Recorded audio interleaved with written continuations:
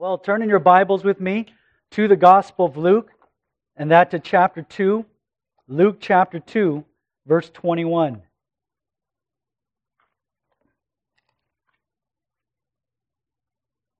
Luke chapter 2, verse 21. We are continuing in our exposition in the Gospel of Luke.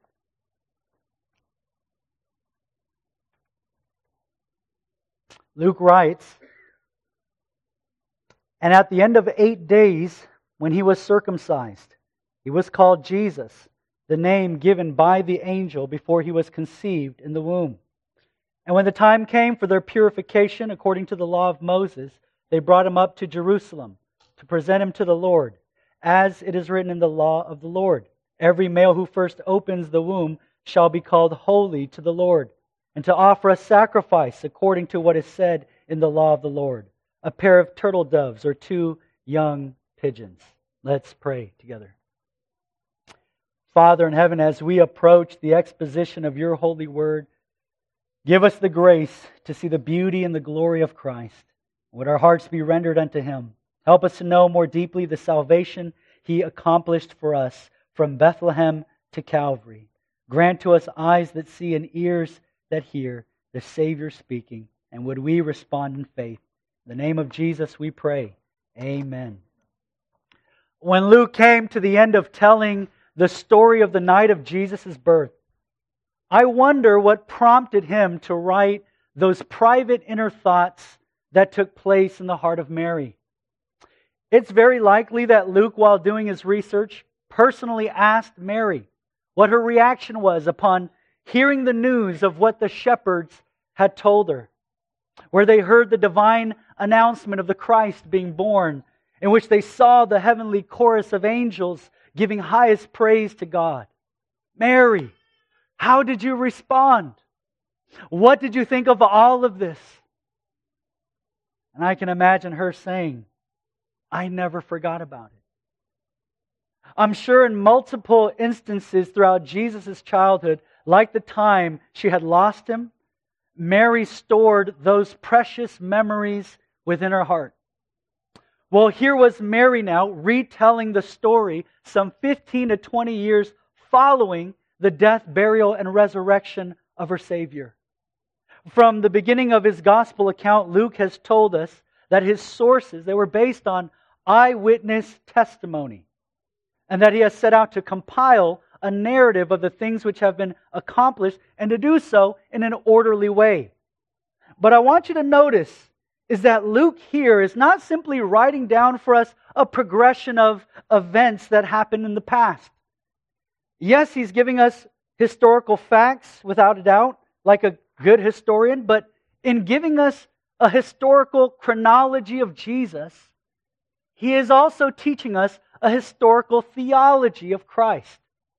He is instructing us with each passing story a lesson on who Christ is. He is developing our Christology here. You see, every story, every event, every narrative is providing for us a greater understanding of our Savior. We have learned of His humanity in His coming to us in the flesh, His divinity as He was called the Son of the Most High God, His humility in the manner in which He came, His royalty in that He came from the house and the lineage of David, His purity in being born of a virgin, even His supremacy as He was worshipped by angels. We are learning about Christ and coming to see Him as He is. And church, let me just say this is how we grow. The more we come to know Him, the more we will grow. Peter tells Christian believers in 2 Peter chapter 3, verse 18, to grow. And how does that growth happen? And he says, grow in the grace and knowledge of our Lord Jesus Christ. Which is to say, if we are to grow, we need to know more of Him. And to know more of Him that we might entrust ourselves to Him. This is what Luke originally intended in writing the gospel, this good news to his friend named Theophilus, to give him the certainty, the assurance of knowing Christ. Well, if you look down in Luke chapter 2, Luke brings us back to the story, to the time, the place surrounding his birth. And one thing that I wanted to mention and to answer a question that I received from several of you is the whereabouts of the wise men. How come he doesn't mention the wise men at Jesus' birth? Well, if you've ever attended a Christmas play, the usual cast of characters will be Joseph and Mary, an angel, some sheep, a few shepherds, and 3 wise men. They always come in a group of 3. But that is an inaccurate rendering of what really took place. If you ever find yourself watching a children's Christmas play with this unbiblical error, you have my permission to get up on that stage and to stop the play and inform all the children, including the sweet lady who's probably the director, that they are all wrong. Please, don't do that. But the wise men came to visit Jesus probably when he was about 1 to 2 years of age, as they were led by the star that went before them. You'll remember that it was Herod who gave the edict to slaughter all the little boys in Bethlehem 2 years of age and under. And it says in Matthew chapter 2 there in verse 16, according to the time that he had ascertained from the wise men. And so the wise men, they showed up to the party a little bit late. But following their visit, Joseph took the family and fled to Egypt until Herod died, and then to make their way back home to Nazareth, where Jesus would remain throughout his youth and until he entered into his public ministry. But following the birth of Jesus, there were a few things that Mary and Joseph, they had to do with themselves and with their baby. They had to follow Jewish protocol. And for this sermon, we're going to take a look at each of these requirements. And the first was circumcision. Jesus, notice, was circumcised at the end of 8 days. The second was purification. Having given birth, Mary, according to the law, she was ceremonially unclean. And so the law made a provision for her to take care of that. And the third was presentation. Luke chapter 2 verse 22 tells us that they brought him up to Jerusalem to present him to the Lord. And so they had to do those 3 things: circumcision, purification, and presentation. Now, before we get into the details of these different requirements here, notice where Joseph and Mary's priorities were. Whenever there's a newborn baby, parents, we usually have to make a lot of decisions, right? Even before its arrival, we make arrangements for where the baby will sleep, or what the baby will wear, or what new technological advances we will use to help care for the baby, right? I know I just found out about a baby crib that's called a pod. Not a crib, but it's called a pod. And it knows when the baby is stirring and crying, this crib. And it makes shushing noises.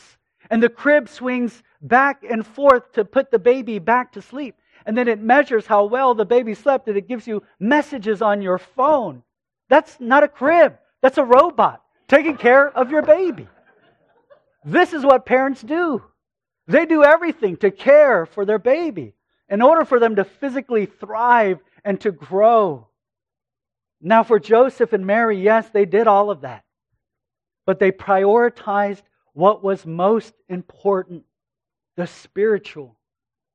They made sure to keep first things first, to do all that God had required of them. If you look down in the passage in which we just read, you'll see how many times Luke tells us that what they did was according to the law.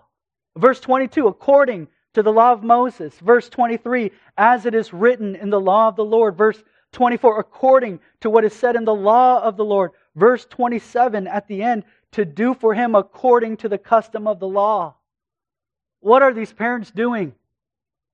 They are doing what is best for their child, by faith obeying God and His command. When the Son of God entered into the world, He did so by not only coming into a humble home, but into a godly home with godly parents that prioritized the spiritual need of their child as first and foremost. And to all the parents here in our church, that tells us What should be of highest concern for our children? And I understand as parents we can at times lose sight of the fact that what our children need more than a few more minutes of a nap or the keeping of a strict routine or better grades or more extracurricular activities. What they need is Jesus Christ. They need Christ.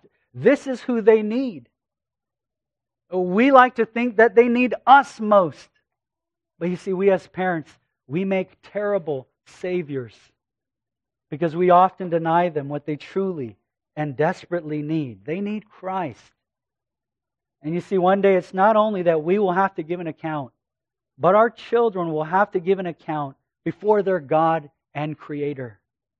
And what a tragedy if we have led them to believe, to trust in their own merits, their own success, or even ours, and not of Christ. Well, this is the very reason why Joseph and Mary, after waiting for 8 days, took the blade to cut the foreskin of their baby. This is the first thing that Jesus' parents did. In all likelihood, it was Joseph who circumcised his son. Now, what was happening here? It was a procedure that went all the way back to the days of Abraham, when God made a covenant with him to bless him and his descendants and all the families of the earth.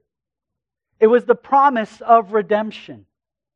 And that covenant was given a sign that would go on the flesh of all the baby boys of Israel.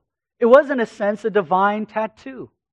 There was a permanency about it that would serve as a constant reminder of the covenantal promises of God. But why circumcision? It's because that physical sign pointed to a few spiritual realities. First, the where. Where was the sign applied? Well, the sign was applied on the male reproductive organ, the place from which the corruption of the human nature was passed, and that from generation to generation.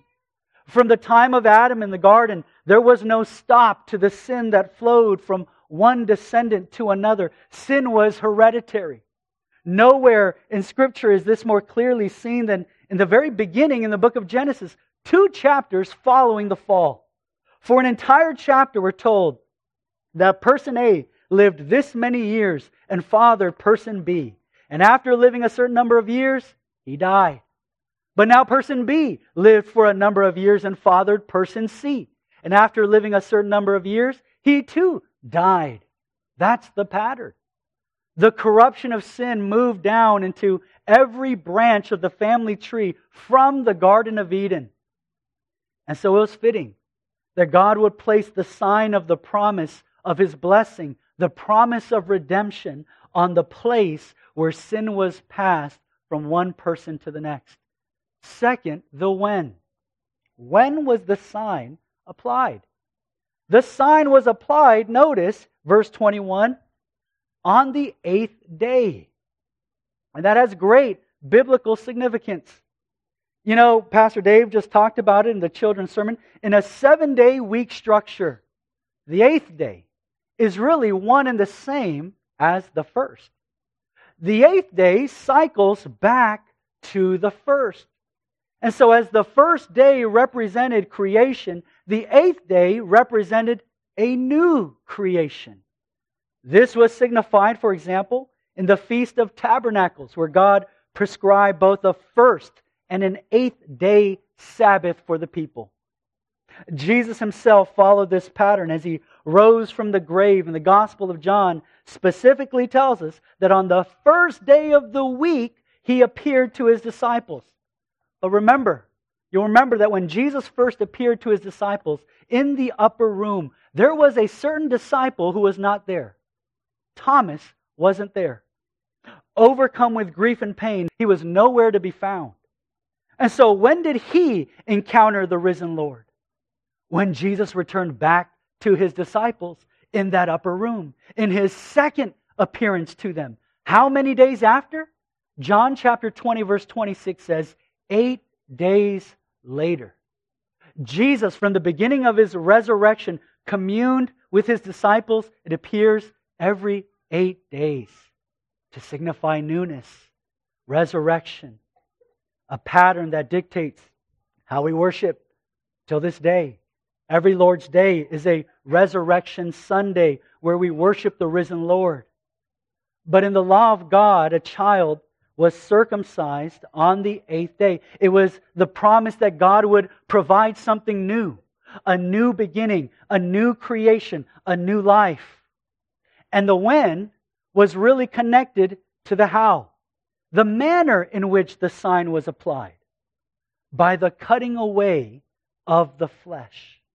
The new was brought about by the tearing away of the foreskin. Here was God's promise to save by cutting away of the old life, by doing away with the corruption, by severing that which was infected with sin. And so there on every male child was the sign of God's promise, His promise of redemption. And so here then was Joseph with the blade in his hand, putting that very sign upon his newborn son. But this circumcision was unlike all the other circumcisions performed in all of Israel.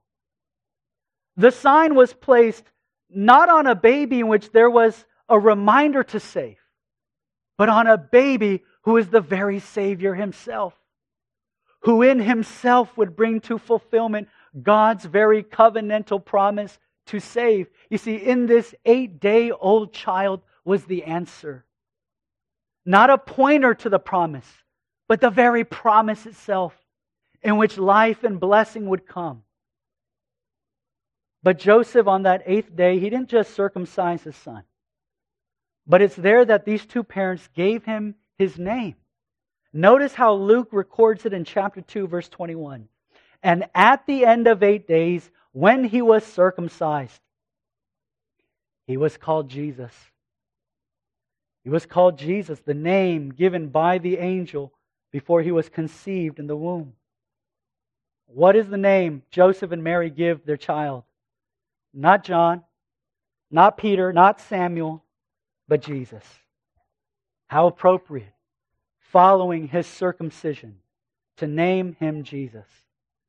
For there is no other name under heaven given among men by which we must be saved. Jesus, the Greek rendering of the Hebrew name Joshua, which means Jehovah is salvation. It is no accident that they gave his name after putting the sign of God's promise upon him. And as Joseph circumcised his son, it was a bloody procedure.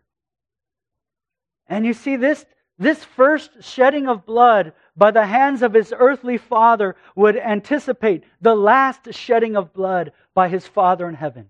A final circumcision in which Jesus took upon our corruption. A finishing circumcision in which He took upon our sinful flesh. And by taking upon Himself the bloody blade of God, He Himself was cut off. Well, if you've been sitting in our adult Sunday school with Pastor Eric, you know there's another covenant.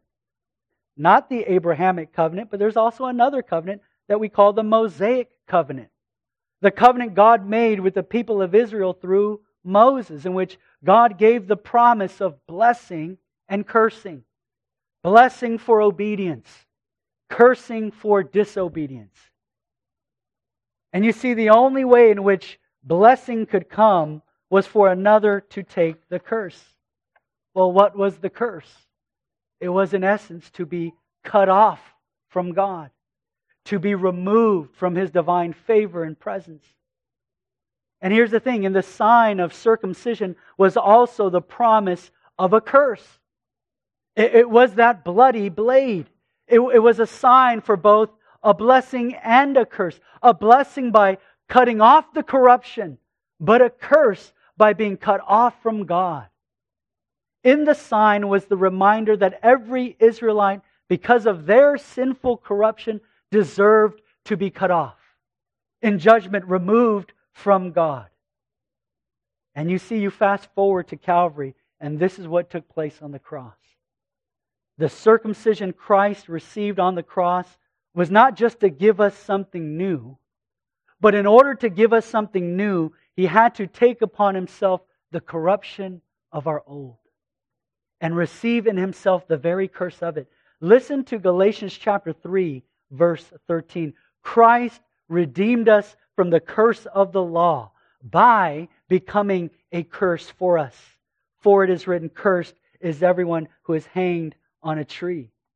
But Paul goes on in Galatians to verse 14. Listen to this. So that in Christ the blessing of Abraham might come to the Gentiles, so that we might receive the promised Spirit through faith. How did we receive the blessing? When Jesus became a curse on our behalf. You see, Joseph and Mary, they didn't just perform a surgical procedure upon their baby for the benefit of his health, but to bring eternal healing for corrupted sinners. The bloody sign he received revealed what work he had come to do. That as he shed his blood at his birth, so he would shed his blood in his death. Now Luke not only tells us that circumcision was just one of the things this family had to do. Look with me in verse 22. And when the time came for their purification, according to the law of Moses, they brought him up to Jerusalem. Well, after having circumcised the 8-day-old child in Bethlehem, they made their way up to Jerusalem. And it's because the law stated that Mary, having given birth, she was now unclean. And I think it will serve us well for us to look at what God told Moses. So leave your finger here in Luke chapter 2, and can you turn back with me to Leviticus chapter 12? Leviticus chapter 12 will help us to see the Old Testament passage here. Leviticus chapter 12. There's a lot of Old Testament studying here for us to understand.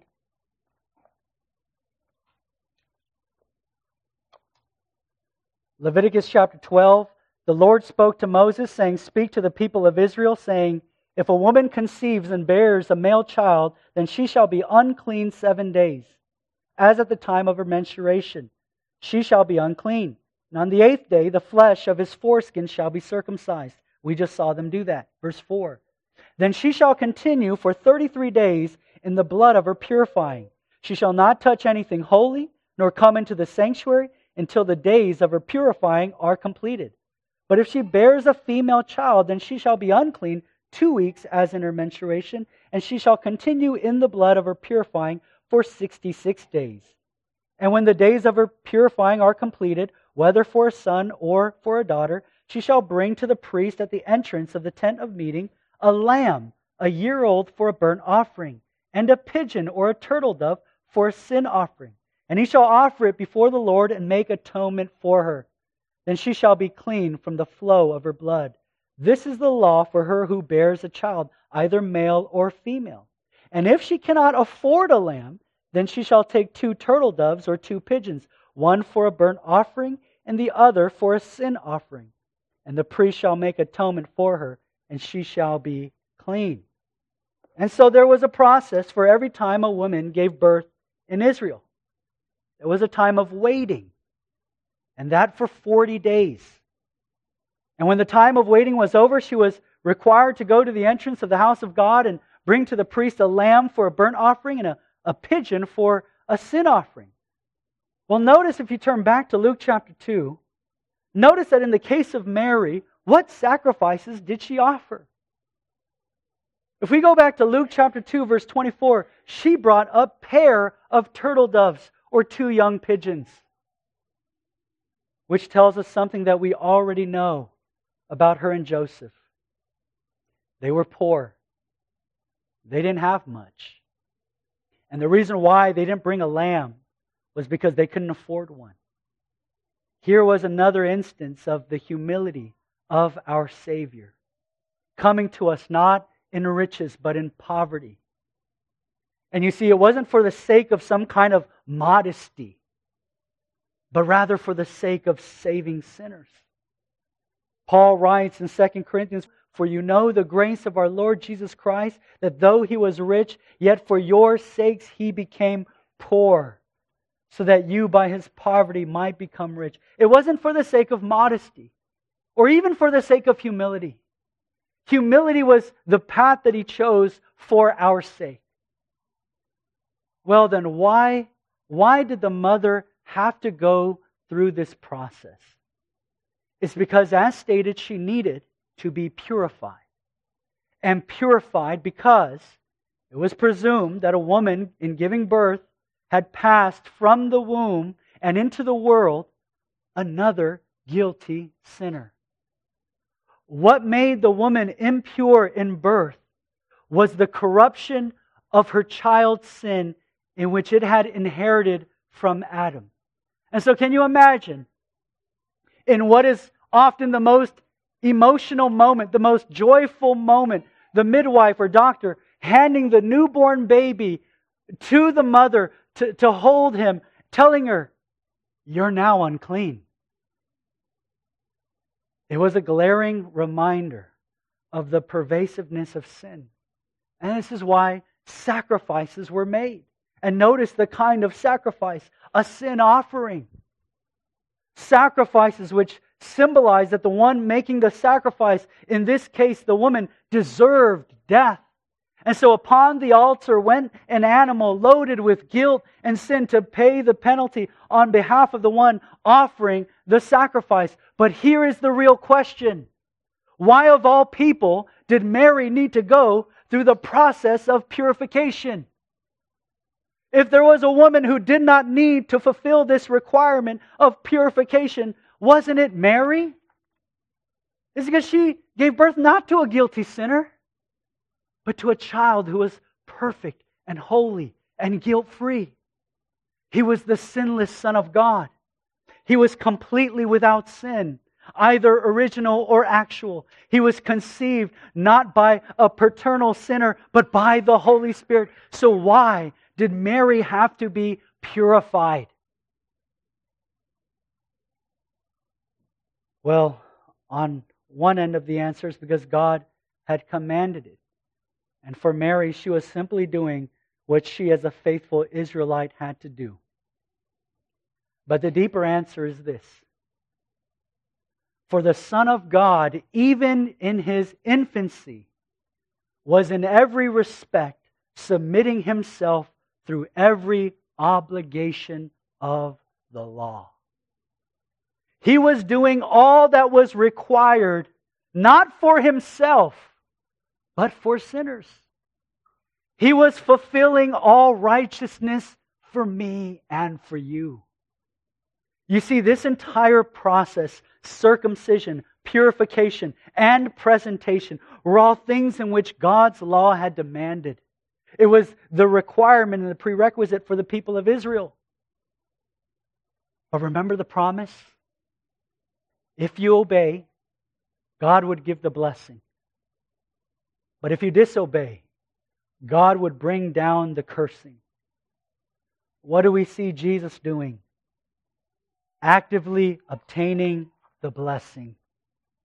We see Jesus fulfilling the law, satisfying the requirement, obeying God's command, thus earning the blessing of God. But for who? He didn't need it for Himself. He didn't need the blessing of God. He is God. He is very God of very God. So for who? For sinners. Specifically for those He came to save, for you and for me. Listen to this verse that I've been quoting and giving for the last few weeks. Galatians chapter 4, verse 4. But when the fullness of time had come, God sent forth His Son, born of a woman. Now hear this. Born under the law. Well, why was He born under the law? Why did He come subjecting Himself to the law? In order to redeem those who were under the law. And this is why Mary had to be purified and Jesus circumcised, even though He had absolutely no need for it. He was, as Hebrews chapter 2 verse 17 tells us, made like His brothers in every respect, so that He might become a merciful and faithful high priest in service to God. You see, we are, every single one of us, without exception, we are lawbreakers. And the reality is this. It's not that we need someone to come and just pay the ransom for our sins. That would leave us absolved from the judgment of God. We would be cleared from the cursing of God. But what we need is not only to be cleared of the cursing of God, but be given His blessing. We need to earn His favor. We need a reason not only to be set free from judgment, but a reason to live in eternal fellowship with Him. You see, it's one thing to be forgiven of our unrighteousness, and another thing to have the righteousness which God requires to live with Him. A righteousness that brings me into His holy presence. A righteousness that earns me heaven. A righteousness that gets me the blessing. And you see, Jesus is doing that right here. He is earning the righteousness that I need. He is receiving the blessing for which without I can never be in favor with God. He was fulfilling all the obligations of the law which I could never keep. Do you know what that means for you, Christian? You know what that means?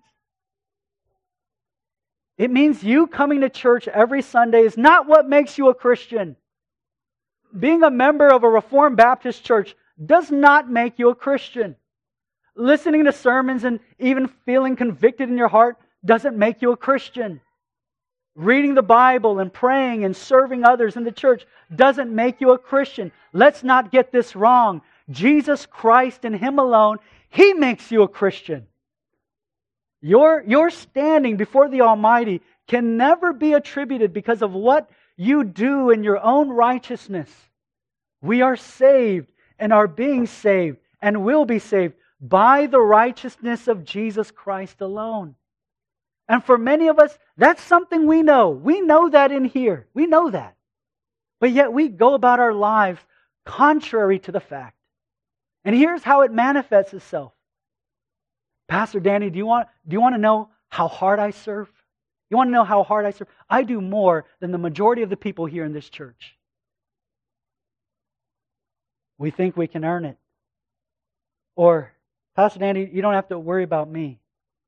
God knows how much I sacrifice. He knows the amount of money that I give to the church.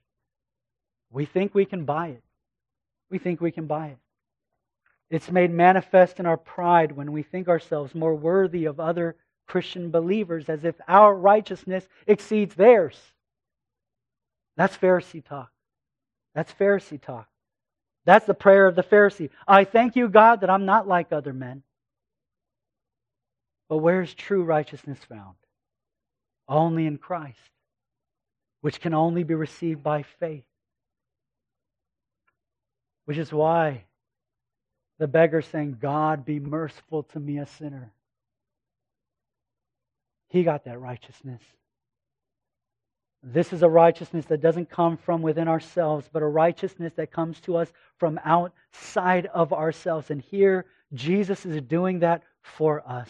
He is submitting Himself to the obligations of that which was required of us. He is fulfilling it and never failing at any point. If you're not a Christian here, you can never work your way into earning the blessing of God. You cannot earn it. You cannot buy it. You cannot work for it. You can do everything to look the part, yet Christ will have no part with you. Christ must give it to you, and you must receive it by faith. And that because we ourselves, we are not law abiders, but we are law breakers. And it was Jesus Christ who took upon Himself the curse of the law for sinners and earned in His life, death, and resurrection the blessing we could never obtain.